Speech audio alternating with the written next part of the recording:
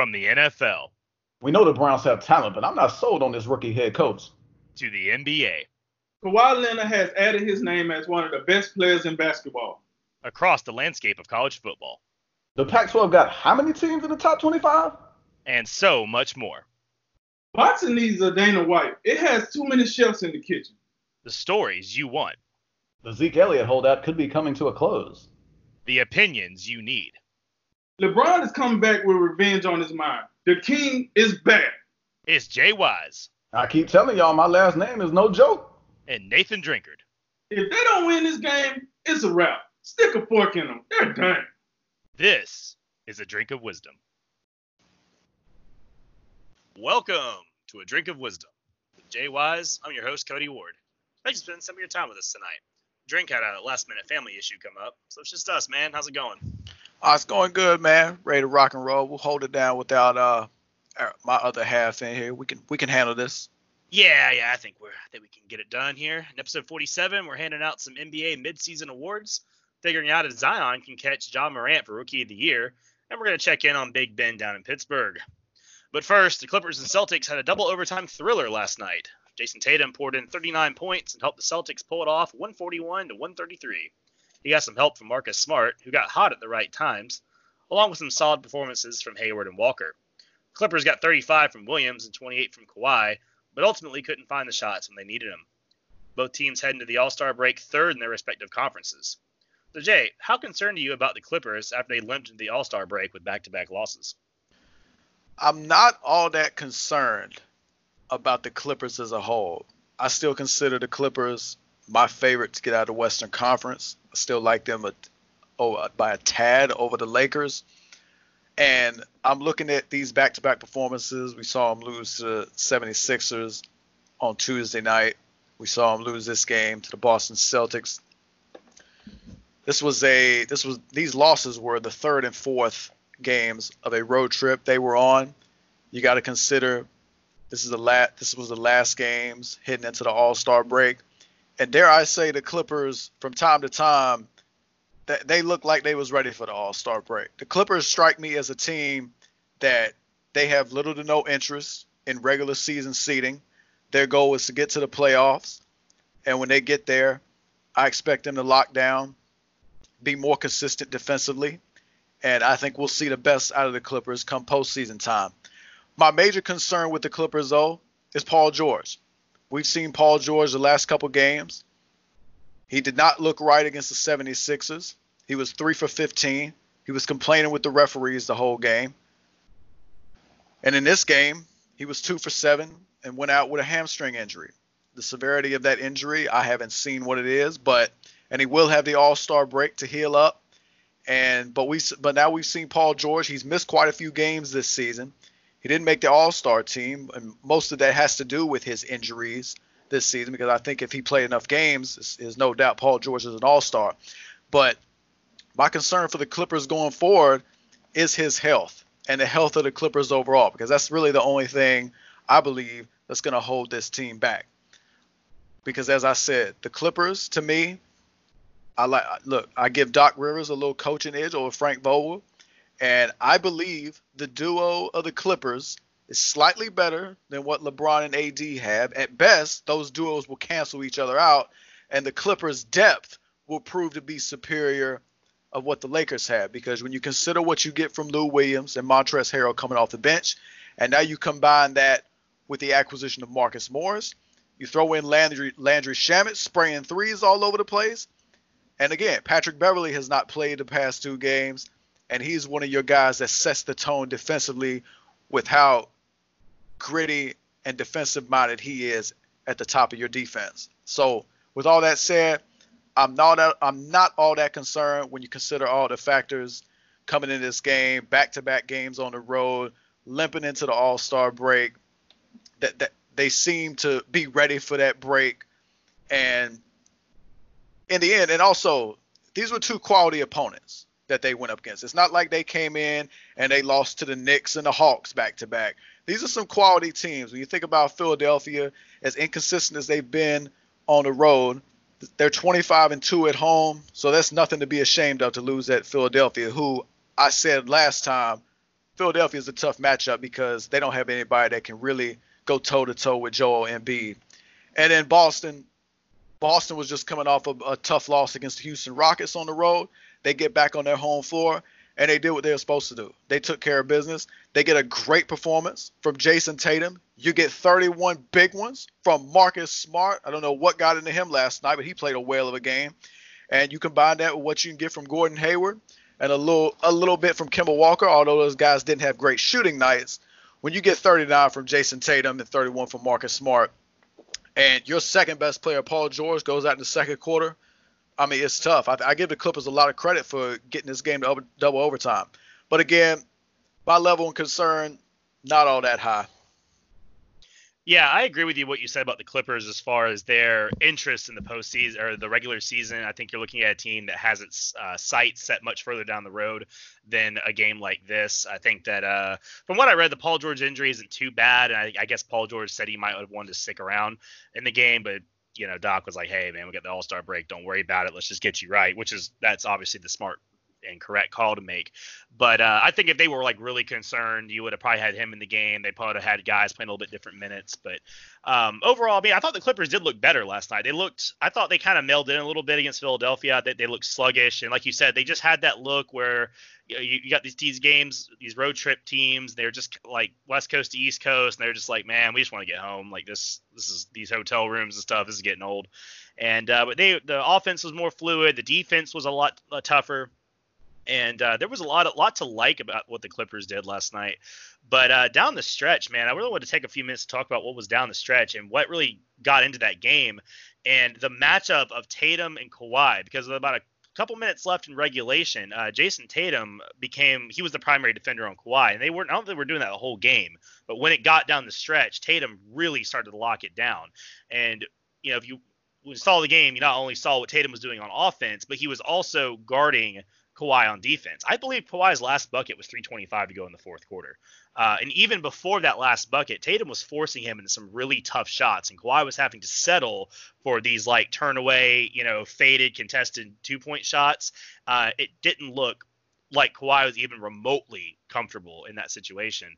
And then, but I think when we look at a guy like Tatum and what he did last night, his performances not only in the end of regulation, but in both overtimes. I believe him and Marcus Smart scored all the points for Boston in the first overtime, and then he also had some big shots to put away in second overtime. This is the kind of thing I think we should start expecting a little more from Tatum. This is a guy that going into his third year, and the hype has been a lot around him because he played so well his rookie year, and it's felt like he's still been ascending, but we've been kind of waiting for this Boston team to maybe take that next step. And like you said a couple of times, Jay, they have a lot of these like B players, but no one looks to be that superstar. No one looks to be that player that gets you the extra gear. But if this Jason Tatum gives you this every night, or at least most nights against these quality teams, man, I mean, that's 39 points alone. Yeah. But we're talking about efficiency from 3-point range. We're talking about the defense, the smart plays. I mean, he settled a few times still. There was a point in the first overtime where Shamet switched to him, and he actually had, I think it was the end of the first overtime, right? It was the end of the first overtime, and Shamet had switched to him, and he was just basically him one-on-one. There wasn't a lot of help defense, and Tatum had a chance to do something and get to the rim like he was doing, and when he was getting more successful. But then he was like, and he like just settled for a long shot, and that's not something he's going to get away with all the time. And but I liked what I saw from him last night a lot, and I think that the Celtics going forward would hope to see more of this out of him. And also, like you said, I want to highlight Marcus Smart, man. He had a great night. He had the first 10 for the team, and then he kind of on offense he was quieter, but man, defense he was all over the place. The dude was getting steals, he was making plays, he was playing defense, switching, doing everything. I mean, he was just doing whatever they needed him to do. Now, again, you don't want to see Marcus Smart jacking up 14 threes, but hey, if he's going to do all the other stuff, let him shoot some threes. That's fine. Everyone does it nowadays anyway. But that's going to be another key to this Boston Celtics team going into the stretch of the second half of the season is his defense. But overall, like I said, I think it was just the Clippers. They played a good game, but hey, they were ready to get home, and you saw a possible watershed moment from the Celtics and Tatum, and that's what ultimately got him over the edge in the game. Yeah, and in regards to what you said about Jason Tatum, and I appreciate you for taking the heed and listening to the wisdom I'm bestowing upon you and the listeners for that matter. But yeah, you're absolutely right. And I mentioned this on several occasions when it comes to the Boston Celtics. They got four guys on this team that are all-star level players. They got four all-star level players. I say it again. We know Kemba and Jason Tatum are on the all-star team this year, but Gordon Hayward's been an all-star, and Jaylen Brown's going to make an all-star team eventually. He's got that kind of talent. But when I look at championship pedigree and capabilities, this is what I was looking for from Boston. I was primarily looking at Jason Tatum and Gordon Hayward and Jaylen Brown to a lesser extent, because I don't think Kemba Walker is your number one. I think Kemba Walker, he's about reached his peak. He is what he is. He's a great player. He's definitely worthy of being an all-star. But when I look at him, I don't see him being able to improve all that much on what he does. He's your point guard. He's a big shot maker. He's a little undersized. He is what he is. But what you need a true number one option in my mind that can get buckets in a little bit of an easier fashion, because Kemba takes a lot of tough shots. His lack of size makes it more difficult for him at the rim. So when I look at a guy like Jason Tatum, if he can give you some of this, if he can have one of these type of takeover games, it gives Boston a much better chance to look at Milwaukee and say, okay, you got Giannis on that side leading the crew. Well, we got Jason Tatum over here, the young stud, who can maybe go toe to toe with him. I still think even if you get this level of this Jason Tatum, it's still going to be tough to ask, because Giannis is so dominant and his supporting cast is terrific around him. They got a lot of guys that can shoot the three, but this type of Boston performance that you got last night should give Boston fans hope. Absolutely. That was what I think was most impressive. I mean, we know Tatum can play. I mean, he's score. He's a guy that can do pretty much anything. He's got the range from three. He's got the athleticism, finished at the rim. I mean, the guy's got, as a modern NBA player on offense, he's got everything. But the defense, I mean, man, he locked Kawhi down. He was absolutely a wet, steamy, hot blanket on him through that whole overtime. And that's something – That's pretty incredible to raise your hand and say, hey, coach, I got it. Let me have him. Not only am I going to put this team on my back on that end of the floor, but when they come back here, I'm going to be the one that goes against their best player. And we all know Kawhi is now, we understand that the injuries and the load management, is what it is. But I mean, Kawhi Leonard's one of the best players in the world. I mean, he's on that level with Giannis of guys that can just take over games. And for at least a few minutes, Tatum looked like a guy that could defend him. So obviously there's some size differences as well, but absolutely, I think that this could be the start. If the Celtics are going to make a run into the Eastern Conference Finals and potentially the NBA Finals, this is the kind of performance you're going to have from Tatum while keeping the rest of this team getting what you also got from them. All right, folks, even though teams have played more than 41 games, we have now officially reached the midpoint of the NBA season and the All-Star break. And with that in mind, it's time for us to dish out our NBA Midseason Awards. So start us off, Cody. Who's your NBA Midseason MVP? Oh, man, I think there's one guy that stands head and shoulders above everybody else this year, and it's got to be Giannis, man.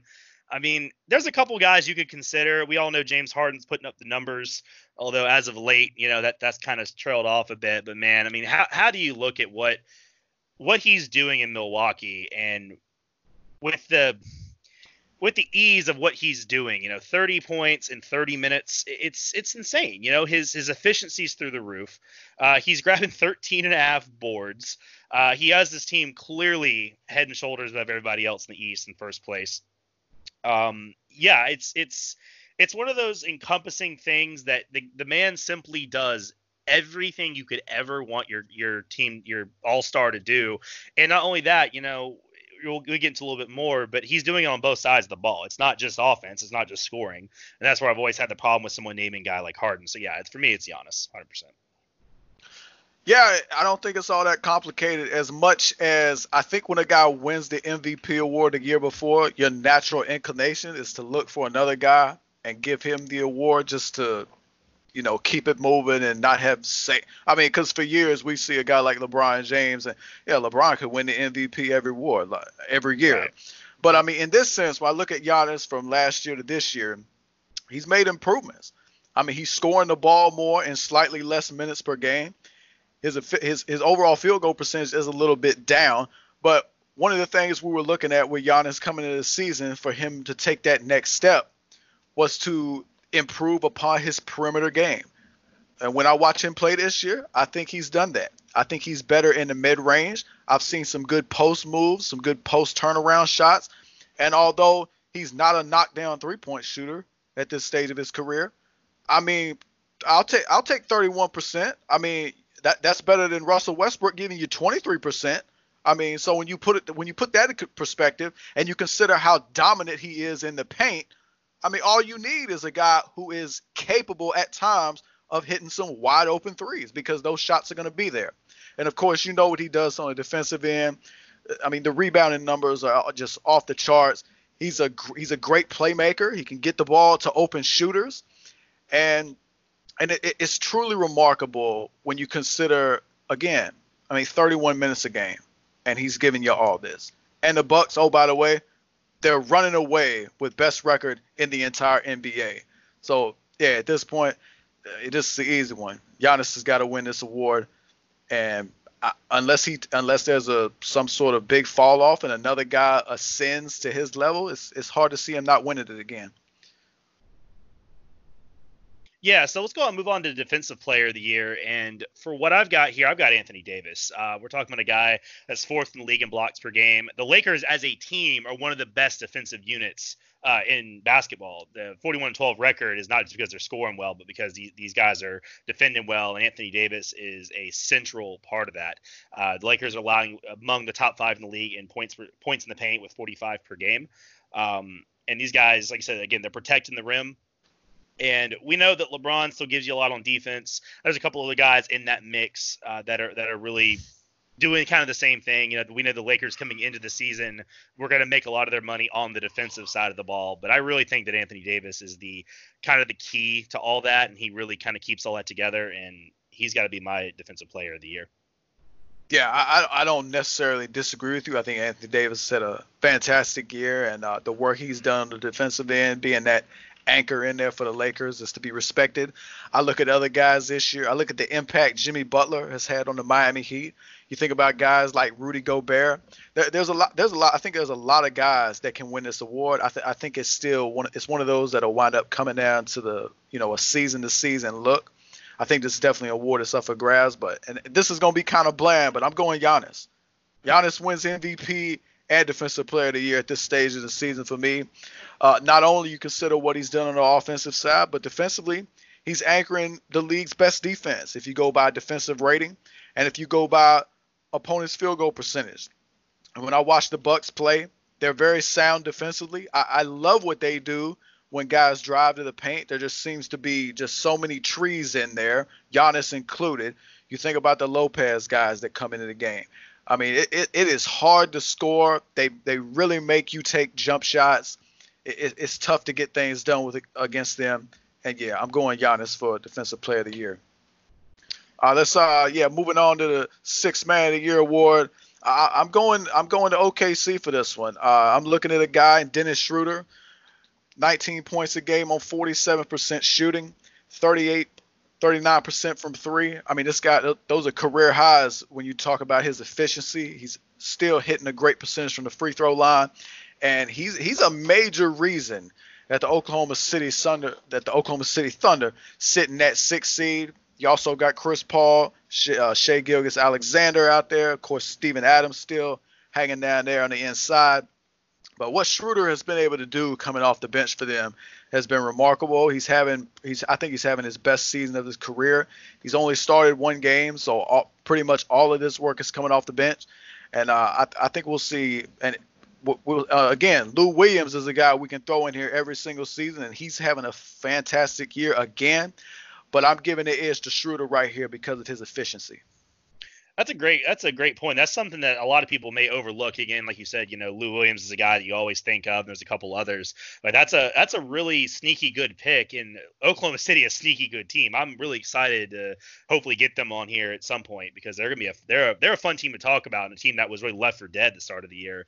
My sixth man of the year, I'm gonna go with a Clipper, but it's not going to be Lou Williams. I'm looking at a man in Montrezl Harrell. Man, what I like about Montrezl Harrell for the Clippers is he's not just a scoring punch. A lot of times when we think of the sixth man, we just think of the guy that comes off and he's that like spark off the bench. The guy comes in, drops some quick points, and helps your team catch up. Maybe if your starters are a little bit behind, and he is doing that. He's averaging 18.6 points per game, 7.1 rebounds, and about 2 assists, and his numbers are up from last year across the board.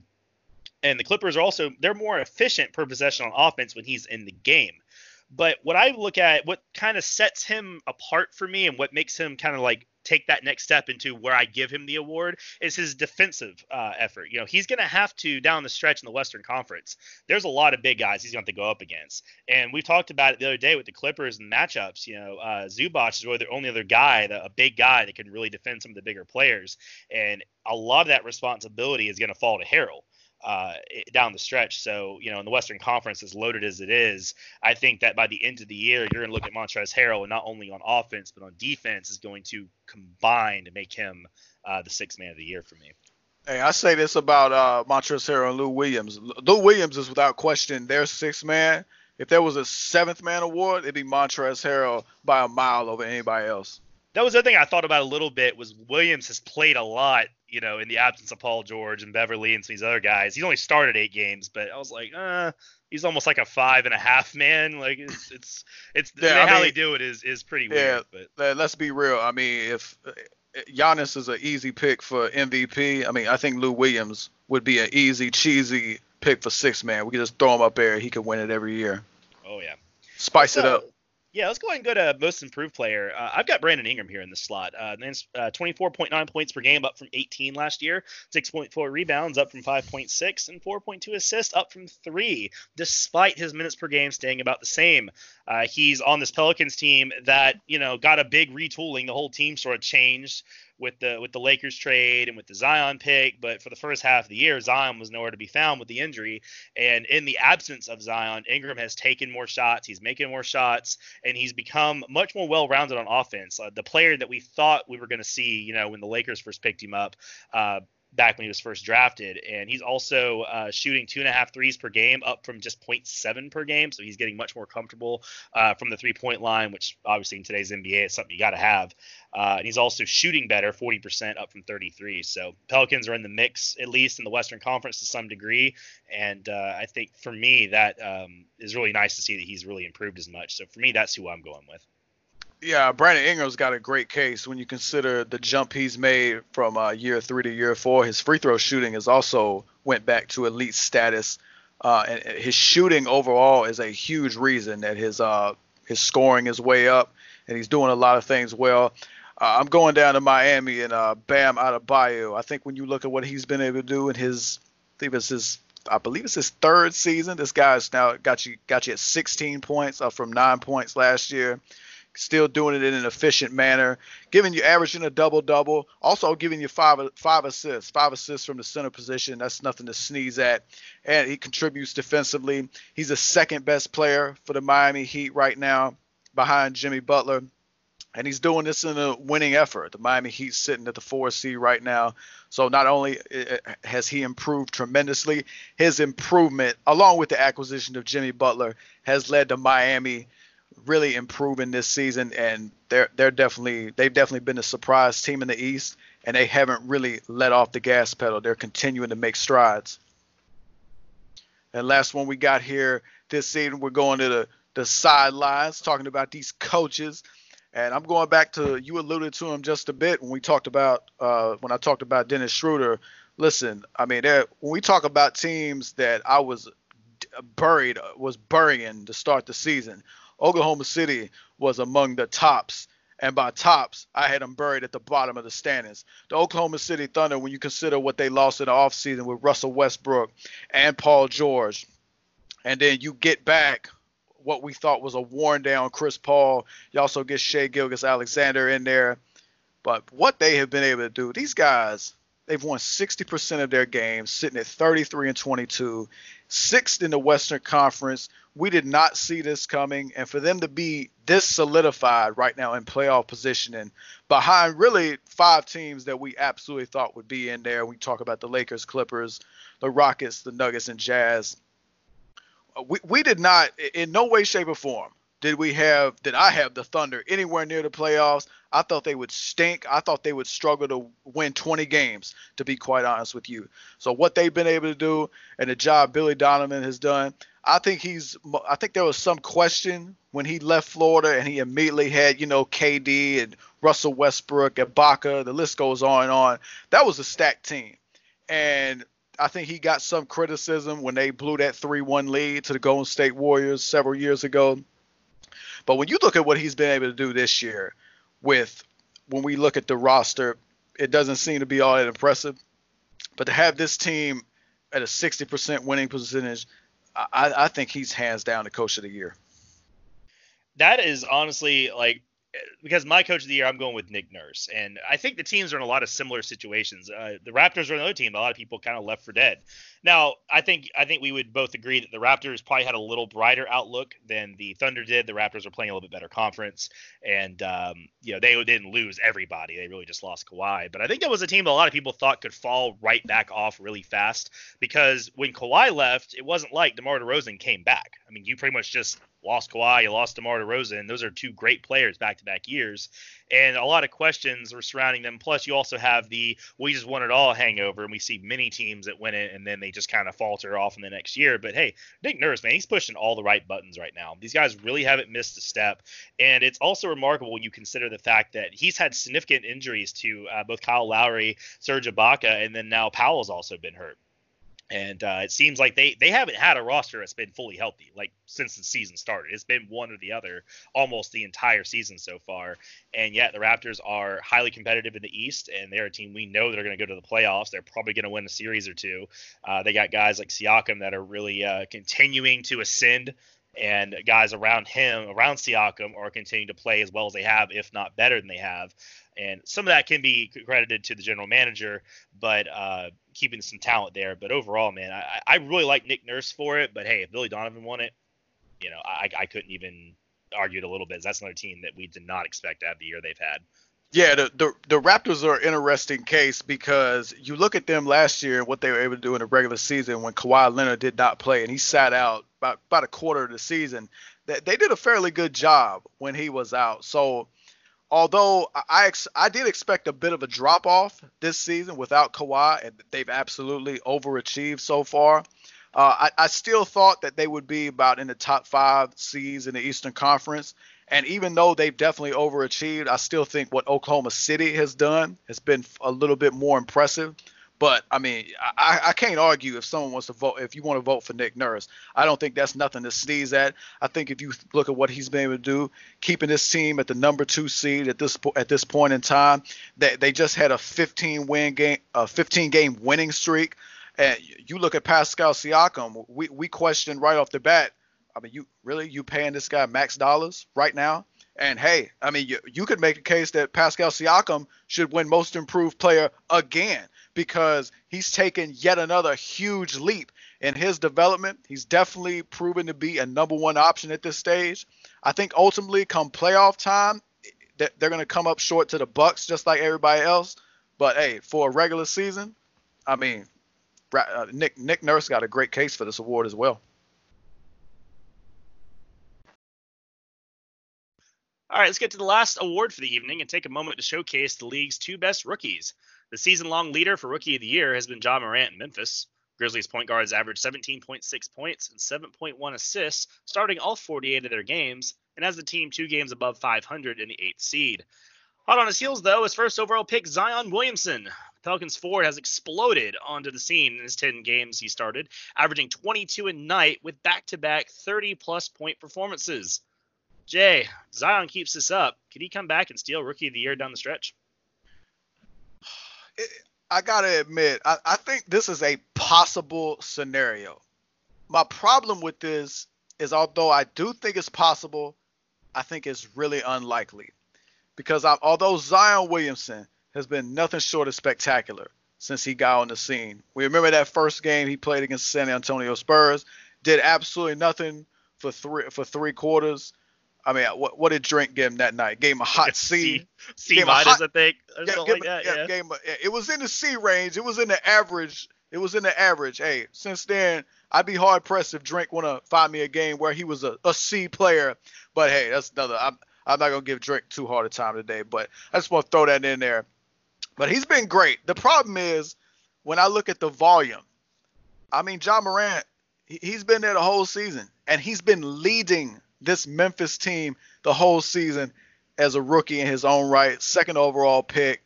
And much like we talk about the Oklahoma City Thunder and how they've overachieved this year, I mean, Memphis is another team. We did not see this. We did not see the Memphis Grizzlies being in the 8th seed at this point in the season. That's something we got to pay attention to. He's been consistent. He's been efficient. I mean, really, 49% from your point guard, and he's taking perimeter shots. It's not like he's just going to the rim every time.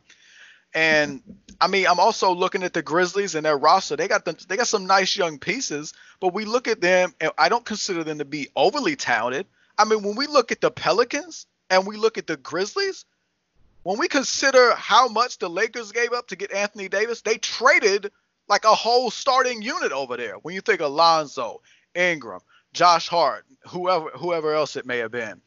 They gave up an awful lot. And with that being said, you also consider the Pelicans get Zion. Their future looks incredibly bright. And I say all that to say, Ja Morant's season is so impressive. And the only way I can see Zion catching them is a couple things have to happen. Number one, I think Zion has to pick it up even more to catch him. I think he needs to average 25 for the rest of the year. And hey, a double-double wouldn't hurt. And can we get a few more highlight blocks? I want to see more shots going into the 5th row. That's what I need to see, big fella. But hey, another thing, I think Ja Morant's got to slow down. I think Ja Morant has to hit that maybe some sort of rookie wall. We haven't seen it yet, and I think he's playing like just under 30 minutes a game, so they're doing a great job of managing his minutes, keeping him fresh. You got to be careful with guys just coming out of college, because it's not a 30-something game season like college basketball. Look, it's a full grind, October to April. So I think they're doing a great job. I think Ja Morant's doing a great job. Again, the only chance I see for Zion, he's got to pick it up even more. Ja's got to slow down a little bit. If Zion picks it up and Ja remains consistent and they hold the 8th seed, as impressive as Zion's overall body of work is going to be, I think you still have to give the edge to Ja, because I'm not holding no fault against Zion for missing half the season, but I do have to give credit for Ja Morant. He's played the entire season, and I think that's something we got to pay attention to. Now, with that being said, if Ja Morant, for some reason, wasn't in the league, if he had another year of college eligibility and he was still in college, I think Zion would win this award, because I don't think he'd have any other competition. When you look at other guys that got drafted, I mean, there's nobody else who's going to come close to what Zion Williamson is doing, even with him missing half the season. But as it stands now, I think this is still Ja Morant's award to lose. Yeah, the point there about the other rookies, and that's what makes this interesting, is it really is a 2-man race. There's been a couple guys that are nice, have had nice seasons. We know RJ Barrett's in a little bit with the Knicks, but it's the Knicks, so good luck with that. But other than like those top 10 guys, I mean, it really is Ja Morant has been the clear, in a way, front runner, and that's why we didn't want to include him in the other awards we just did, because it was such a no-brainer. But now Zion's come on and just exploded onto the scene. I mean, his first game was like, okay, cool for that one quarter. And then we were like, well, how much of this are we going to get? How many minutes is he going to play? But they quickly threw the training wheels off of him, and he's been really efficient. But these last 2 games, it's kind of scary to see what he's already doing. I mean, 31 against the Blazers with Hassan Whiteside protecting the rim. And Whiteside isn't the best guy in the world when it comes to some stuff, but he's still 7 foot. I mean, he's still a great rim protector. And then he followed that up with 32 against the Thunder. And his impact on the Pelicans and how much of a difference he makes.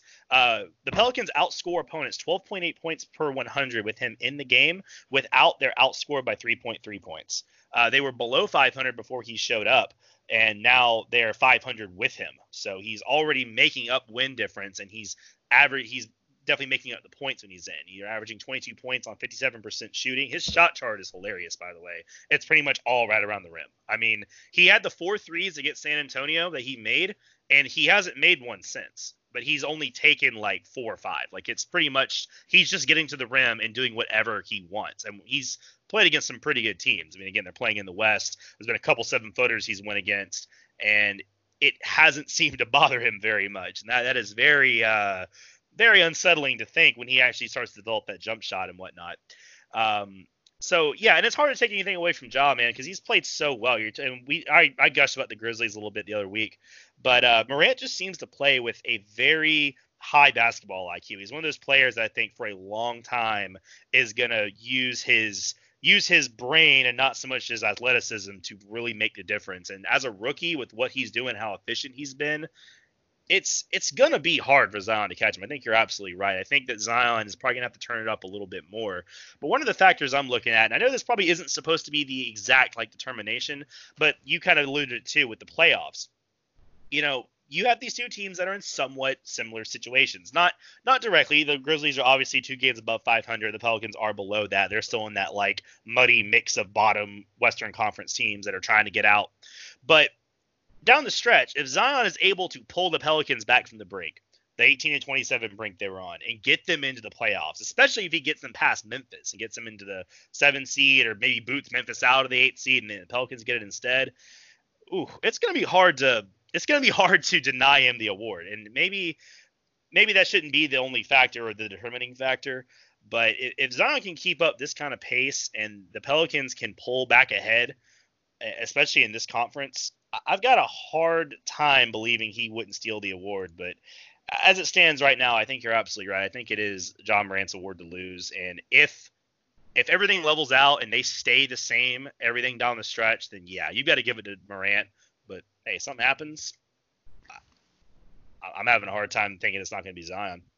Yeah, and your point about the playoffs is definitely an interesting one, and that to me is that's probably Zion's best avenue to get this award. If he can somehow get this team over the hump and get them over, believe it's Portland and San Antonio are 9 and 10, just above the Pelicans, and then of course the Grizzlies in the 8 seed.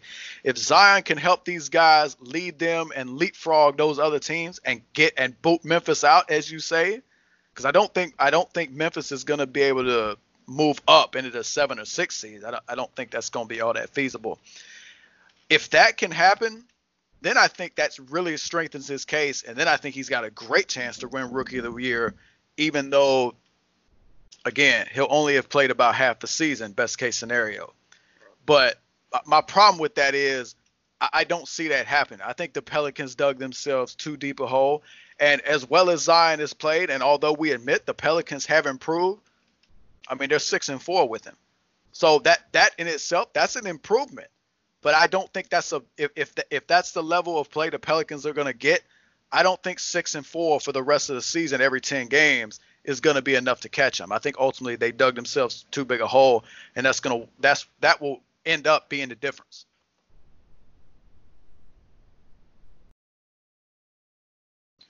Cody, let's move to the NFL news in the city of Pittsburgh.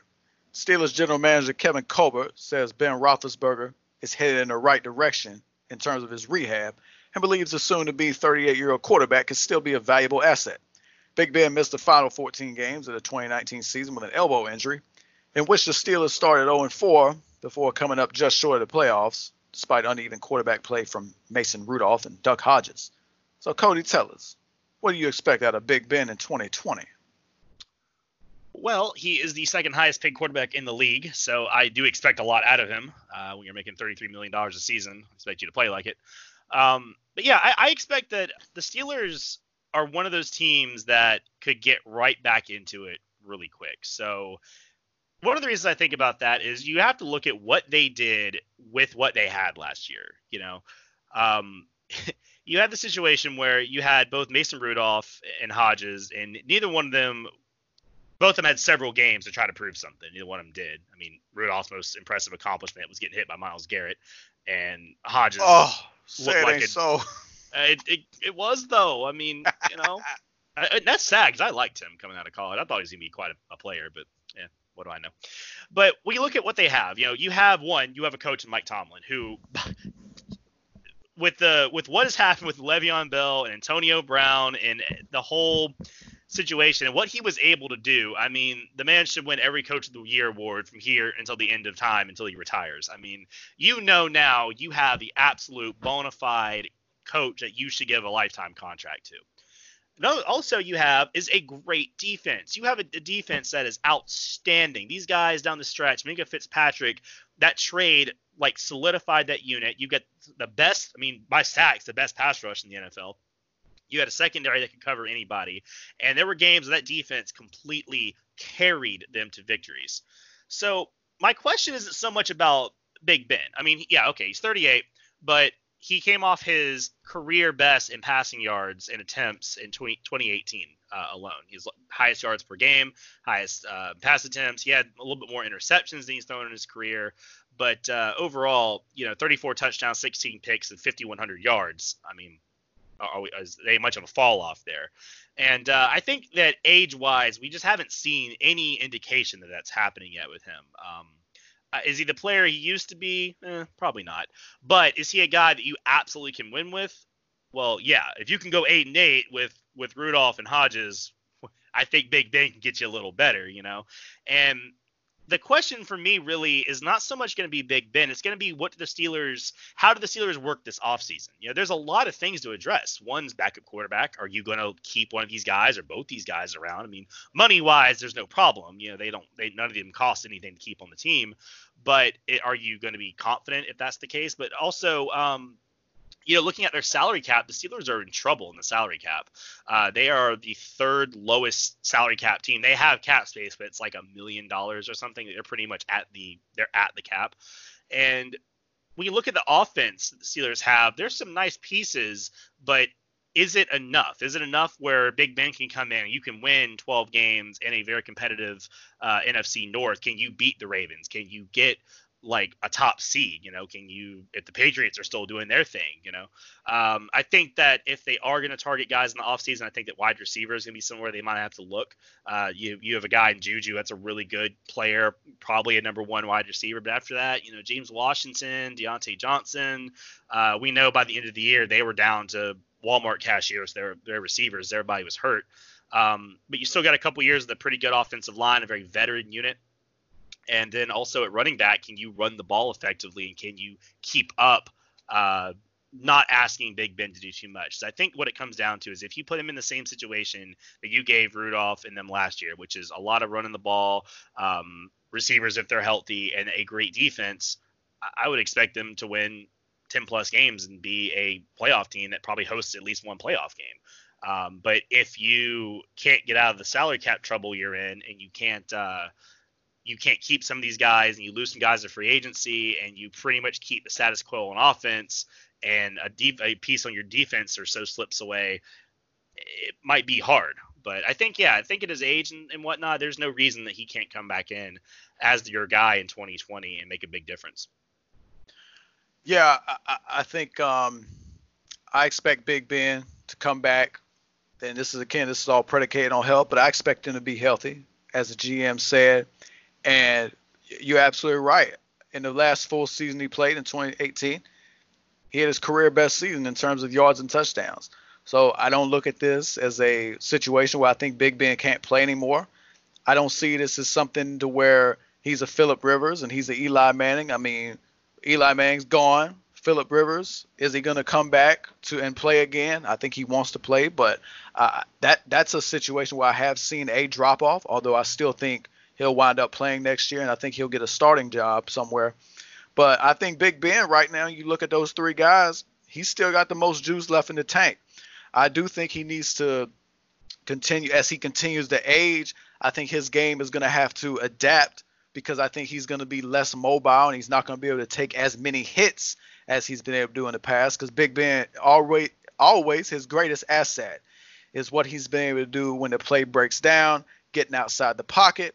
And I think at this stage of his career, he's going to be forced to stay inside the pocket more and beat you from there.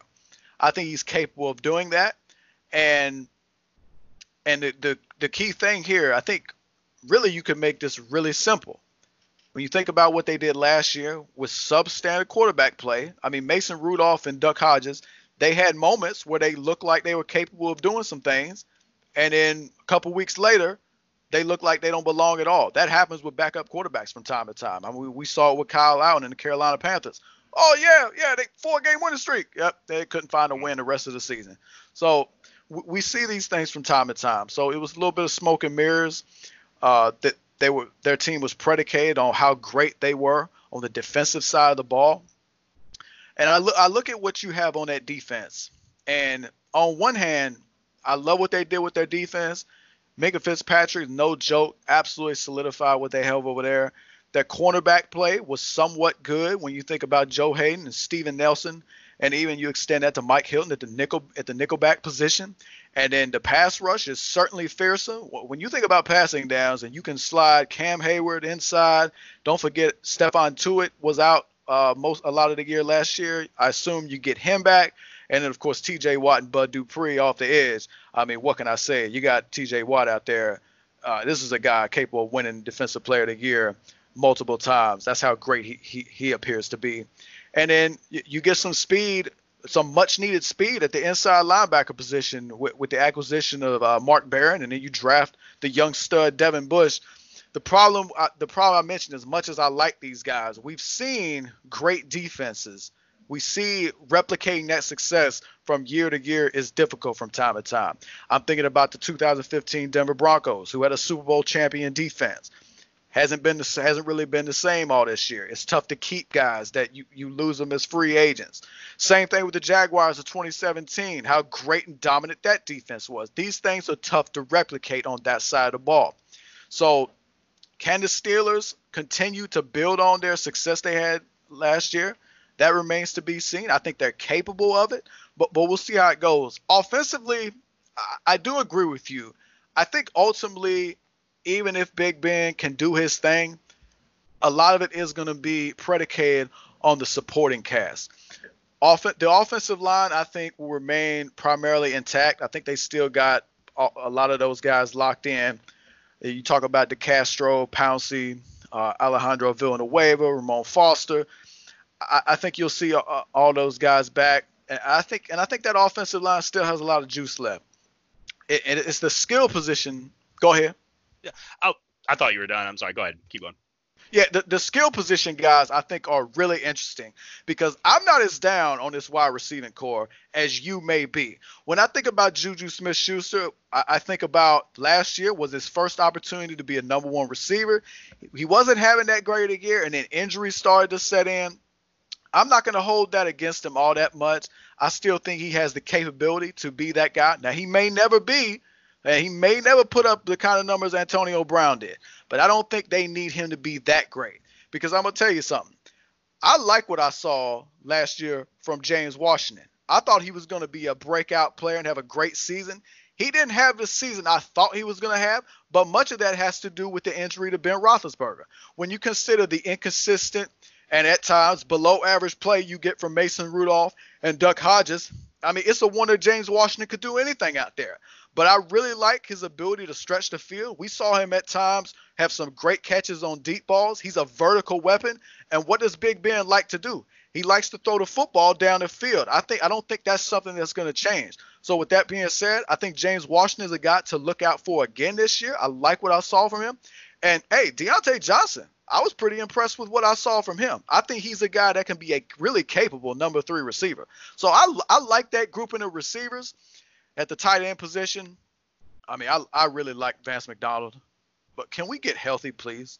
Like, I see this dude. He be out here ending careers with stiff arms. And then next week, you can't find him. Like, oh, Vance McDonald injured with a pectoral injury. Huh? You ended Chris Conte's career last week. What are you doing? But then the running game may wind up being the key in all this because, as I mentioned, with Big Ben as he ages and his mobility decreases, I think the running game is going to be really key. And that goes back to health too. Can you get James Conner healthy? Can you get a good season from him? And if you can't, can Jalen Samuels be the next guy to step up? I really like what he does out of the backfield catching passes. Can we get more from the running game? What about Benny Snell? We saw from time to time he was able to do things between the tackles. My point is, offensively at the skill positions, they got some really, really interesting pieces. And it's going to be interesting if those guys together can improve both collectively and individually. If they can do that, I don't think there's any reason the Steelers can't be 2 games better than last season. And generally, 10 wins will get you in the playoffs. Now, do I think they'll wind up being as good as Baltimore? I mean, I think that's going to be tough with how great Lamar Jackson has been this year. And I don't really see him slowing down. That's going to be tough.